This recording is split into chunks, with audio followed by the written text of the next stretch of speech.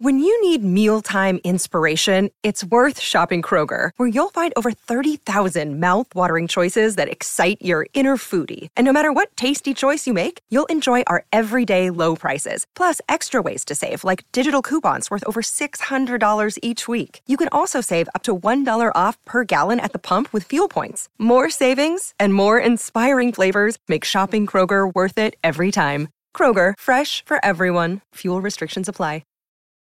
Your brain needs support, and new Ollie Brainy Chews are a delightful way to take care of your cognitive health. Made with scientifically backed ingredients like Thai ginger, L-theanine, and caffeine, Brainy Chews support healthy brain function and help you find your focus, stay chill, or get energized. Be kind to your mind and get these nootropic chews at ollie.com. That's OLLY.com. These statements have not been evaluated by the Food and Drug Administration. This product is not intended to diagnose, treat, cure, or prevent any disease. Hello, everybody. This is Marshall Poe. I'm the editor of the New Books Network. NBN listeners like to read books and buy them. So we thought we'd tell you that right now, our friends at Princeton University Press are having a remarkable site-wide sale. You can get 50% off books, including ebooks and audiobooks, with the code 50, F-I-F-T-Y, at checkout until May 31. You can save some real money on Princeton University Press books. I encourage you to go there and check it out. Welcome to the New Books Network. Hello, everyone, and thank you for tuning into this New Books Network podcast. My name is Catriona Gold, and today I'm very excited to be speaking with Cherise Burden-Stelly and Jodi Dean about their forthcoming edited collection, Organize, Fight, Win, Black Communist Women's Political Writing, which will be published with Verso in October 2022. Cherise Burden-Stelly is an associate professor of African American Studies at Wayne State University in Detroit, Michigan. Jodi Dean is a professor in the Political Science Department of Hobart and William Smith Colleges in Geneva, New York. And I'm really excited to be speaking with both of you today. Without further ado, I'd like to welcome you both to the podcast. Thank you so much for joining me. Great. Thank you for having us. It's wonderful to be here. Absolutely. Well, I'm wondering if we could start with each of you telling our listeners a bit about yourselves and about your academic trajectories and maybe how you came to work on this project together. So let's start with you, Cherise. Sure. So I am a scholar of critical Black studies, political theory, political economy, and intellectual history. I'm classically trained in Black studies. So my undergraduate degree, master's and PhD are in African American, African diaspora studies. I also have a BS in political science. I did my graduate work at the University of California, Berkeley, and my dissertation sort of centered on the erasure or absence of political economy in African American studies. And then that led me to a whole host of examinations.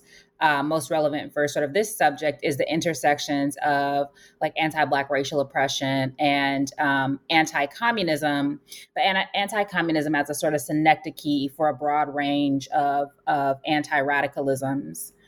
And so my first single-authored monograph. I have a co-authored book with Gerald Horne called W.B. Du Bois' Life in American History. That's sort of part of my the strand of my research that focuses on radical Black intellectual history and political history. My first single-authored manuscript is called Black Scare, Red Scare, should be out sometime next year, that looks at these sort of intersections of the Black Scare or the ways that anti-Black racial oppression was used as a technology of sort of accumulation on the one hand, but also sort of racial hierarchy on the other. And then the way that intersects with the Red Scare, which is basically the denigration, criminalization, delegitimizing of Reds. So communists or Bolsheviks particularly, but also earlier on, anarchists, the industrial workers of the world, the Socialist Party, and how those sort of discourses and policies and practices intersect and cohere. So that book pulls on sort of that anti-Blackness and anti-radicalism strand of my dissertation.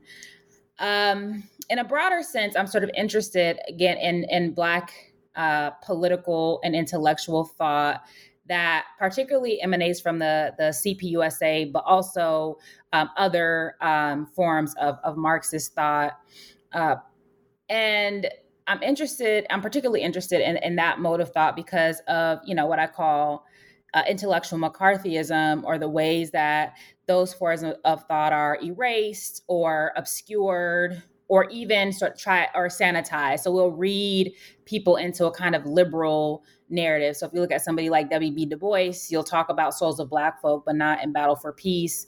Black Reconstruction is sort of coming back into the discussion, but we don't know. People try to leave off his membership in the Communist Party USA, for example, to save him or rescue him. And part of what my body of work, and then also Organized Fight Win, does is to try to push back against this idea that abstract liberal struggle is the sort of pinnacle of struggle, and that anybody who is doing anything outside of that is not worthy of study.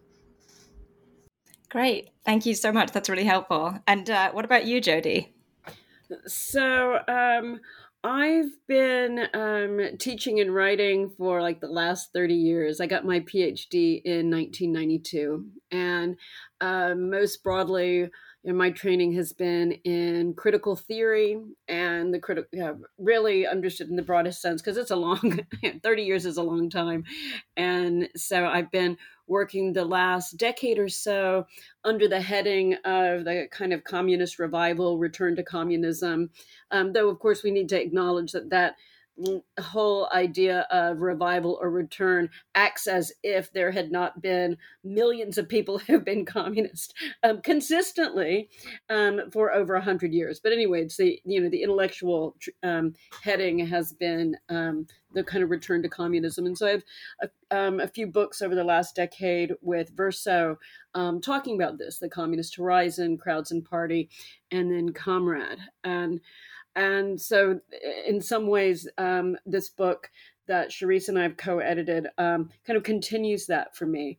But I want to say how we came about putting this together. I was teaching a course in socialist feminism, and one of the students was doing a paper on some of the different writings from socialist women, and she wanted a text from Louise Thompson Patterson written in 1937 about organizing, in the language of the text, organizing Negro women. And I couldn't find it. So I contact Charisse, and Charisse oh, I can, this shouldn't be hard. And yet she couldn't find it. And she reaches out, and we couldn't find it. It's well, this is ridiculous. This work needs to be immediately accessible. It needs to be available for any scholar, any student, and any activist who needs to know about the important work of Black communist Black women working in and around the party and the movements, and this shouldn't be so hard. I mean, it is the case that some of the writing is available. Carol Boyce Davies has made a major contribution by collecting the writing of Claudia Jones, who was a major theorist in the U.S. Communist Party. And Carol Boyce Davies has a brilliant biography of Claudia Jones and has collected her writings, but it's much more exceptional, right? It's more an exception, and we don't see that. In fact, there are a large number of Black women who were in and around the party, exercising leadership, building branches, building organizations, leading struggles, and we all need to learn from them. So that's how we came together to start to put, to pull this writing together, because it's never been collected, and it's so important. Right, absolutely. Okay, so my next question is going to be, why is this collection important? And I feel we've gone some way to answering that question. So, of course, one of the reasons is because these texts simply have not been assembled together in this way before. And I think something we could talk about later on is your process of selecting and arranging the text compiled in here. which I think you do in an interesting way. But I wonder if we could say more about why the collection is important and what it's responding to, because as well as this sort of, Charisse, like you mentioned, the liberal reductions of Black politics to, the NAACP. There's also, you mentioned in the introduction, the problem of feminist reductions of women's politics to a certain kind of vision of what women's politics are, or indeed left reductions of communist politics. And I wonder if you could both say a few words about those problems too, and how they sort of come together or perhaps addressed by compiling these texts. Charisse, would you like to start? Sure. So I think that one of the sort of key things that we mentioned in the introduction is a sort of way to think about the ways race, class, and sex come together beyond the framework of intersectionality. And the framework that most of the women we talk about were using was triple oppression or triple exploitation, sometimes double oppression, taking it as a given that Black women were workers. And so that framework is important because they're talking about a particular relationship to the mode of production, the capitalist mode of production, and the social relations that emanate therefrom. It's not about identity. Now, this is not to say that they're not talking about the social consequences of being Black women workers. They are. So, for example, we don't have it in this volume, but many people know Claudia Jones's An End to the Neglect of the Problem of the Negro Woman. And she talks about how being mothers is important to this confluence, right? She talks about how the treatment of Black women by white communist men at dances is important, right? That seems like something that might be marginal or arbitrary, but the way that she talks about it is that this is going to deter Black women who are some of the most revolutionary, some of the most active organizers from joining a party like the CPUSA if the social relations reproduce on a sort of micro level discrimination or exclusion. And so likewise, many of the pieces that we gather in this collection offer up a sort of alternative to intersectionality to think about the confluence of race, class, and sex. And so I think that's important because we also talk about in the introduction, we call it identity reductionism. So this is the idea that there's something about your identity that makes you objectively revolutionary or objectively radical. And the person who is at the most sort of intersection, so if you're a Black, disabled, left-handed immigrant woman, you should automatically be pushed to the center of analysis or to leadership because you're at all of these intersections. And part of what we try to convey by lifting up particular writings is that none of these women were only fighting for Black women. What they were saying is that there is no way we can wage an effective proletarian struggle. There is no way we can hope for a socialist revolution or for strong unions, right? Or for sustainable movements without expanding who counts as a worker, without expanding our understanding of the deep connections between like the Negro question, the woman question, and capitalist exploitation, as well as imperialism, right? And so these women are foundationally anti-imperialist, and much of their analysis coheres around that reality. It's not about liberal inclusion or recognition by the state. It is about throwing off the fetters of imperialism. And so that is one contribution of the work. I would say I've already mentioned intellectual McCarthyism, but I think it's also a sort of challenge to the rising and ongoing anti-communism of this particular time that's articulated in very goofy, but also legible ways. On the one hand, it's the xenophobia that permeates American U.S. society as a form of anti-communism.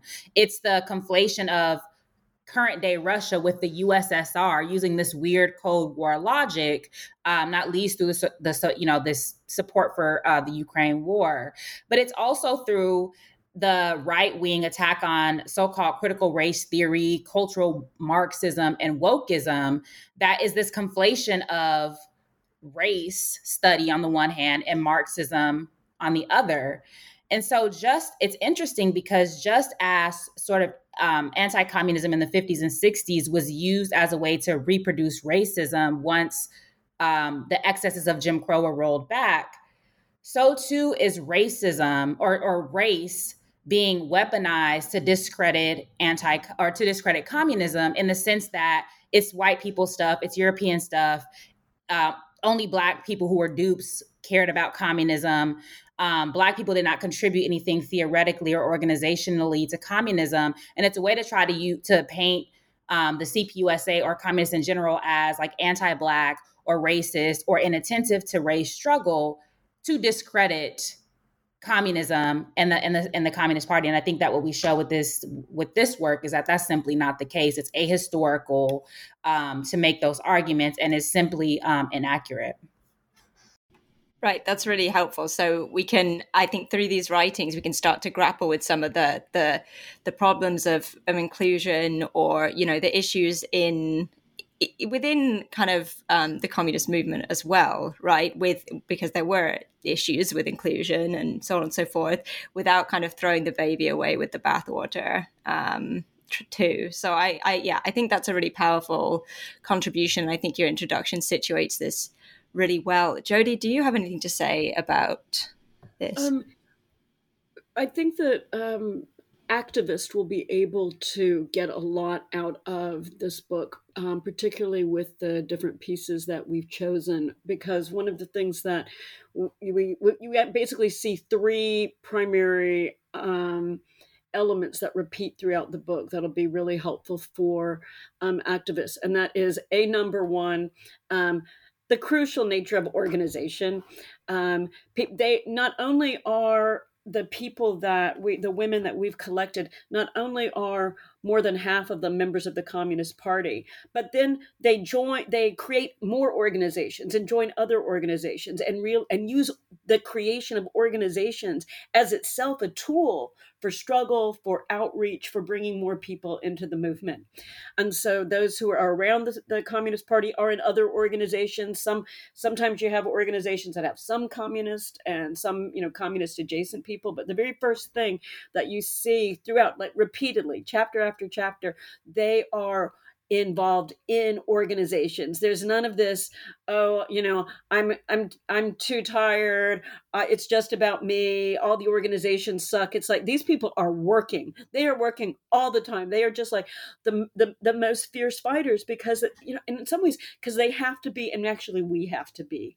So I think the first thing that we really see is organization. I think the second thing that we see is the emphasis on unity all the way through, right? Every single time. It's not like, oh, here is my particular oppression that's an exception to everything else. It's like my oppression is the same as this other oppression, and this other oppression connects with this other oppression, and all of these together have to be combined, have to be thought. I mean, it's like it's never about just separating anything out. It's always about building. Like if we can see the conditions of the domestic workers in Harlem, right there, that's important. And it's important because it's a microcosm of larger capitalist forms of oppression and the need to organize workers, right? Organizing domestic workers is really hard.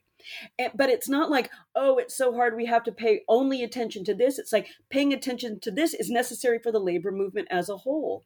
So what's really crucial is always the building of unity, right? Just step by step all the way through, rather than trying to make something exceptional or separate.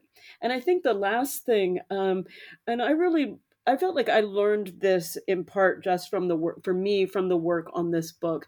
And this was just the patterns of police violence and state complicity in the murder of Black people in the U.S. South, across the United States, all over the world. And that, sometimes it's easy particularly for young people to think that this is something new, that, there's police violence. And one of the things that we see is that these issues of of police violence, particularly against Black people, and the state complicity and tolerance and furthering of this, all the, domestically and internationally, that's a pattern.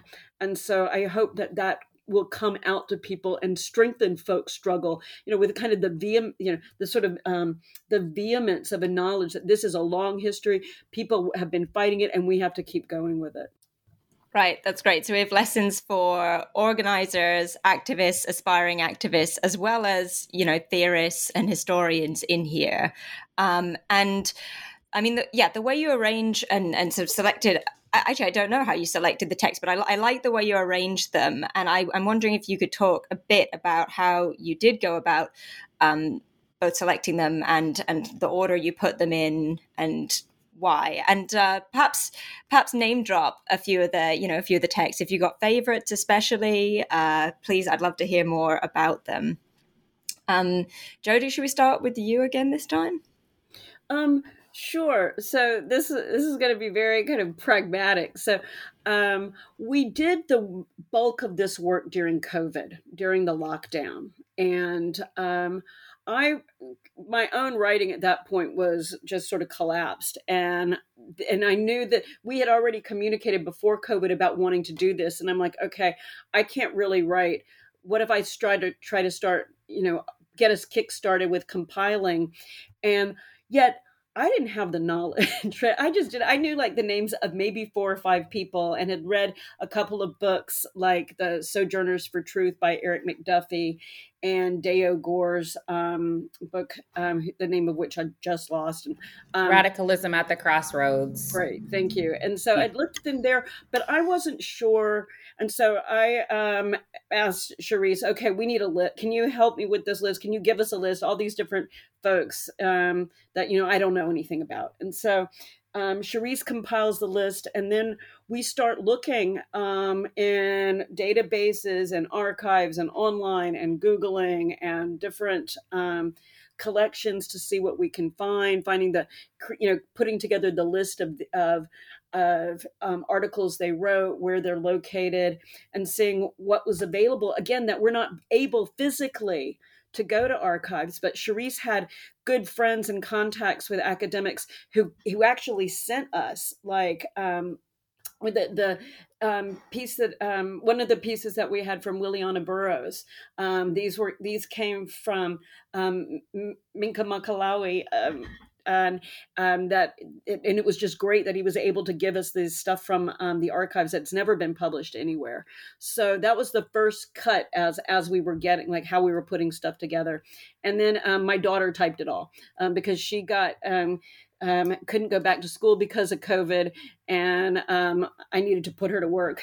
So she retyped all of these, not Xeroxes, I don't know what it is, like microfiche things that we got as packets from different libraries, like the photographs of the microfiche. And they didn't look that great, but she typed them out, and that's how we got the manuscript together. Yeah. So, I mean, I think, so I always want to say all of the names of the people that we talk about in this book. So we got Ella Baker, Charlotta Bass. I don't know if it's Charlotta or Carlotta. I've heard both. Dorothy Burnham, Liliana Burrows, Grace P. Campbell, Alice Childress, Marbell Cook, Esther Cooper Jackson, R.I.P. She just passed away last month at the age of 105. Thelma Dale Perkins, Tyra Edwards, Vicki Garvin, Yvonne Gregory, Lorraine Hansberry, Dorothy Hunton, Claudia Jones, Maud White Katz, Louise Thompson Patterson, and Islanda Good Robeson. And so I just like to say all their names because some of them are more familiar than others, but probably to the average American, none of these names are familiar at all. And then I also want to just mention the other names. So I would say I probably had about 30 to 40% of the documents in various ways. But then there was Minka Makalani, Eric McDuffie, Melissa Ford, Eric Gelman, John Monroe, Denise Lin, Jifeng Liu. So there was just a lot of people that we mentioned in the acknowledgments who sent us various things, some of which we ended up using, some of which we did not. But it's just I want to mention those people just because this was really a collective effort in that way. And so because collectivity, right, and organizing is just really important, even in terms of putting together this book, because we want a lot of different types of collectives to read the book. And then it took a lot of different people to be able to put it together, from Sadie, who typed up the pieces, to Adam, who works for New Book Network, he was our sort of, he helped us get the permissions for various pieces. And so Adam McNeil. And so there was a lot of different types of labor that went into the book. And I'll just say, Jody was sort of instrumental in the organization of the book. So we went back and forth about whether or not we wanted to organize it thematically or chronologically. And it ended up kind of both, but relatively chronologically, just because so many of the pieces cover more than one theme. So even the ones that fall under the rubric of fascism, for example, still cover earlier topics like labor organizing, white supremacy, anti-communism, anti-imperialism, for example. And so, and then we had a lot of pieces. And so then we had to figure out how to whittle them down. So for example, one thing is, like, we don't have, the only fiction that we have is Alice Childress's columns from Freedom newspaper about Mildred. But we could have had there were lots of plays that we could have included. There were other pieces of fiction. But we just had to make a cut somewhere. And so it was pretty difficult to say, okay, what are we going to include in? What are we not going to include? How are we going to cut particular pieces down? But we wanted to just have a representative sample, because this is just a starting point, right? This is not supposed to be exhaustive. No, nor are we saying this is like the definitive thing. It's a sort of, clarion call to other people to continue with this work, to extend it to later time periods, but to also include the people that we kind of did not include, for example, like Shirley Graham Du Bois. And so we hope that this is the first of many of these types of volumes. Right. Yeah. And I mean, not comprehensive, but it is, I think it's 42 pieces, right? Mostly, I mean, quite short. And so while it's not comprehensive, it is a very, very impressive compilation of texts and authors, many of whom I hadn't heard of myself. So I'm sure that it's going to be a treat for our listeners as well to discover a lot of these thinkers. I wonder if I mean, maybe it's a mean question or an unfair question, but if I had to ask each of you to pick a favorite or one that a piece that you'd most like to tell our listeners about, or it could be two pieces, just to give them a sense of what kind of insights that they might find in here. I'll start with you again, Jody, if you don't mind. Sure. So I have one piece that I'm going to list the three pieces. I have one piece that I really like because it always moves me rhetorically so much. And that is a piece by Islanda Good Robeson, called Unrest in Africa Due to Oppression. And it appeared in Freedom Magazine, which was a magazine co-founded by her husband, Paul Robeson, who, was a famous singer, well-known communist that harassed by the U.S. State Department, had his passport stolen, and so on. But this piece was from 1953. And what she's talking about is common resistance to oppression.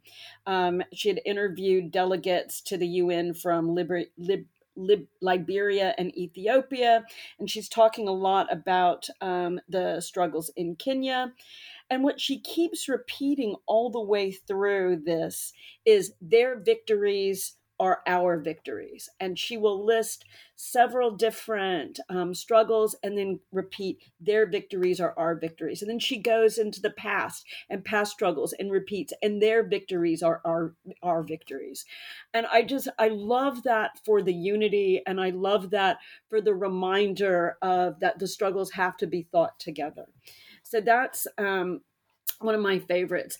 Another one that I really, really love is from Claudia Jones, and it's on the Black Belt thesis, which has to do with understanding Black people in the U.S., particularly in the South, as a separate nation. And she's criticizing the way that the Communist Party under Earl Browder abandoned that thesis. And this one's from 1946, and it's called On the Right to Self-Determination for the Negro People in the Black Belt. And I think one of the reasons I really like this, other than the fact that she's just a brilliant thinker and it's so fierce, is that as she was typing it, my daughter kept snapping, right? And she's like tweeting out different lines from it and snapping her fingers. Like she was just like so blown away by the fierce radicality of this that I'm just like, okay, yes, this one has got it. This one is moving people. I can see it right here in the living room. And then the other one is the one that we got from Minka Makalawi, the Williana Burroughs pieces, 3 Reports on Negro Women Workers from 1930. And what's just so great is she's just looking, her reports are really serious. Like, okay, we're looking in this industry, we're looking in this country, we're looking here, we're looking at all these different kinds of work. And it just tells us what organizers have to do our homework, have to link struggles, can't just like, I don't know, can't just look at one place and say, okay, now it's covered, right? I mean, it's just super, it's just a great example for activists and scholars of doing the research necessary to build and to organize. Yeah, so for me, so I'll do 3 as well. So the first one is one. So it's one that I had not read before. Many of the pieces in here, like I had already read or engaged in some capacity, but one that I really appreciated was How Shall the Negro Woman Vote, which is written in 1928 by Grace Campbell. And this, I really love that piece because it presaged Du Bois's piece that was in, I want to say maybe the 1950s of Why I Won't Vote. Because essentially what she says in her piece is that both the Democratic and the Republican Party are responsible for the oppression of Black people. And so only the Communist Party is the party that will provide any relief or representation for oppressed people, including, Black women. So I really appreciate that piece. This is 1928. People still haven't come to this realization in 2022. The second piece is just always one of my favorites because, again, it presages or kind of sets the foundation for Claudia Jones's An End to the Neglect of the Promise of the Negro Woman. And that is Toward a Brighter Dawn by Louise Thompson Patterson, which was written in 1936, where she is one of the earliest people to offer up triple oppression as a framework. But what's interesting about that piece as well is that it's actually a sort of report back from the 1936 National Negro Congress, the Women's Caucus, the Black Women's Caucus in the National Negro Congress. And so it's interesting to see, in 1936, she had this analysis. Prior to that, there's a piece written in 1935 by Cyril Briggs and Eugene Gordon that speaks about Black women's double oppression. But so she kind of updates that.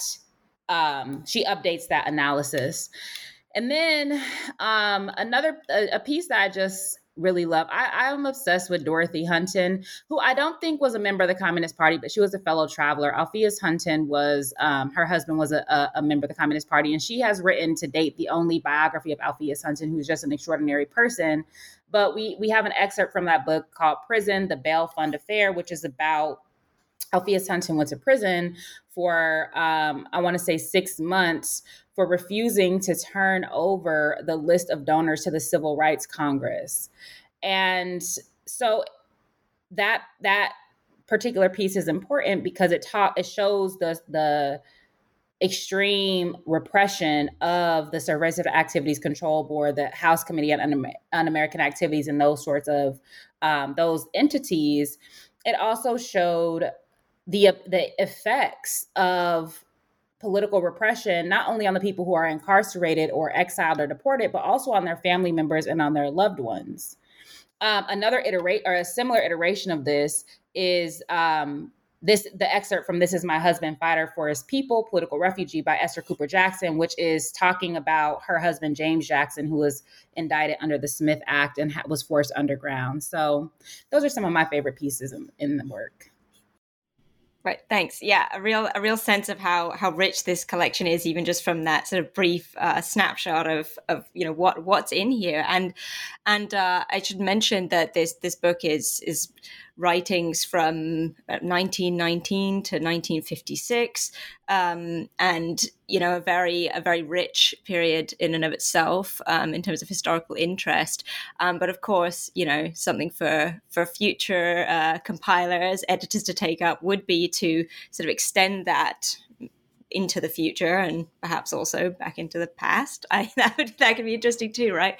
But yeah, so much in here. I'd like to ask you both, before we wrap up, what you're working on now or what you're working on next. What are your plans after completing this really, impressive project here? I'll start with you, Cherise. Yeah, so the book that I'm currently working on is on mutual comradeship. It's my second single author monograph, and it'll be with University of California Press. And I just have to give a shout out to Jody, obviously, because Jody has written Comrade, which is the sort of definitive, one of the, probably the definitive work on comradeship.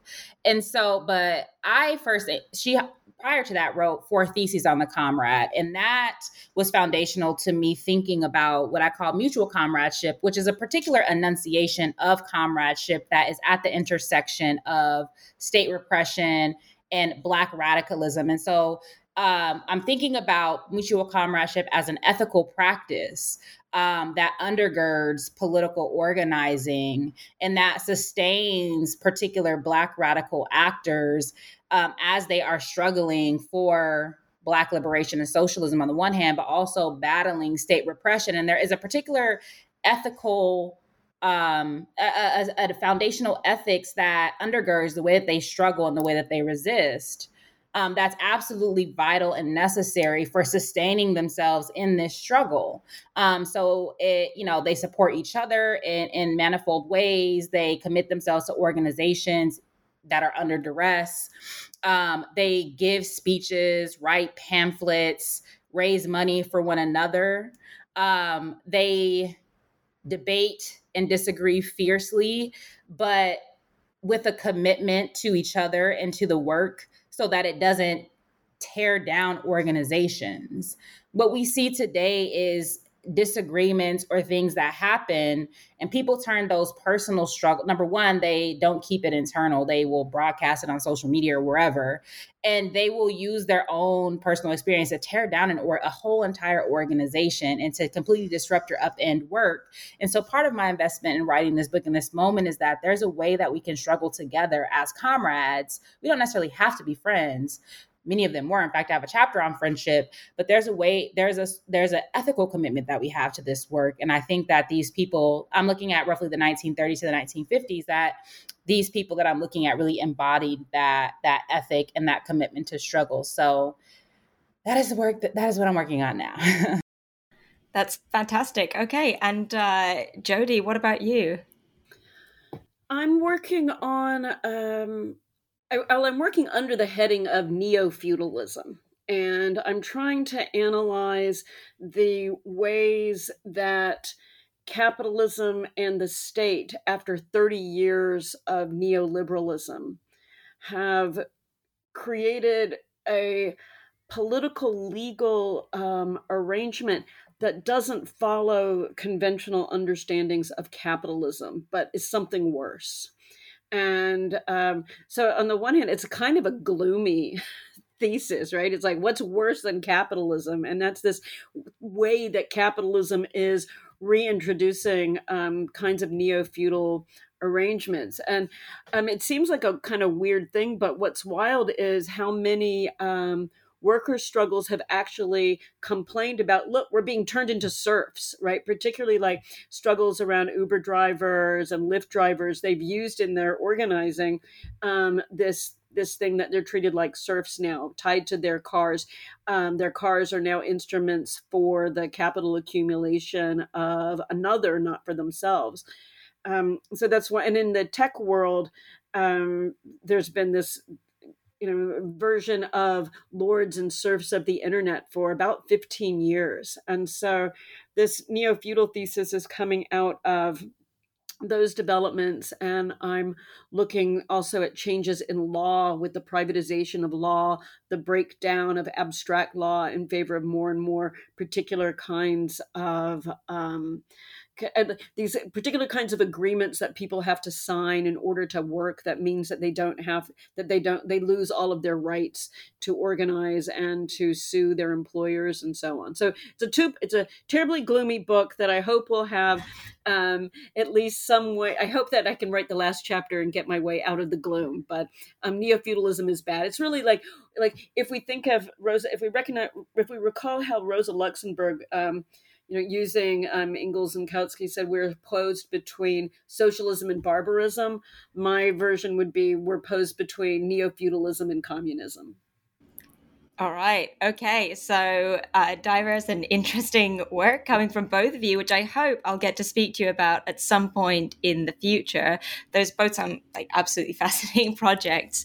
I think we could wrap up here. I'd like to ask both of you if there's anything else you'd like to add about this collection that we're talking about today, Organize, Fight, Win, Black Communist Women's Political Writing, before we wrap this up. Yeah, I do just want to add, join an organization, right? Like that is a takeaway from the book. And these are urgent times, whether they're capitalist or neo-feudalist, whatever, wherever we are, we have to join an organization. On the online left, there's this aversion to being part of a collective because of the contradictions within organizations that are inevitable in the society in which we live. But as these women show, you struggle within the organization to make the organization viable and better. You have to join an organization and you have to struggle. And so I think that's something that's really, really important for people to take away from this collection. Right. Fantastic. Thank you. Thank you so much for that. Yep. Tweeting will not cut it, will it? Okay. All right. So that's a great place for us to end, I think. It's been wonderful talking with you both today. Thank you for coming on the show. Thank you, everyone else, for tuning in. And once again, my name is Catriona Gold, and I've been speaking with Dr. Cherise Burden-Stelly and Professor Jodi Dean about their new edited collection, Organize, Fight, Win, Black Communist Women's Political Writing, which will be published by Verso in October 2022. So this is a sneak preview. I highly recommend picking up a copy from your local bookstore, direct from Verso, or from any other ethical retailer. Thanks for listening, and thanks again for joining me today, Jodi and Cherise. Thanks for having us. Thanks so much.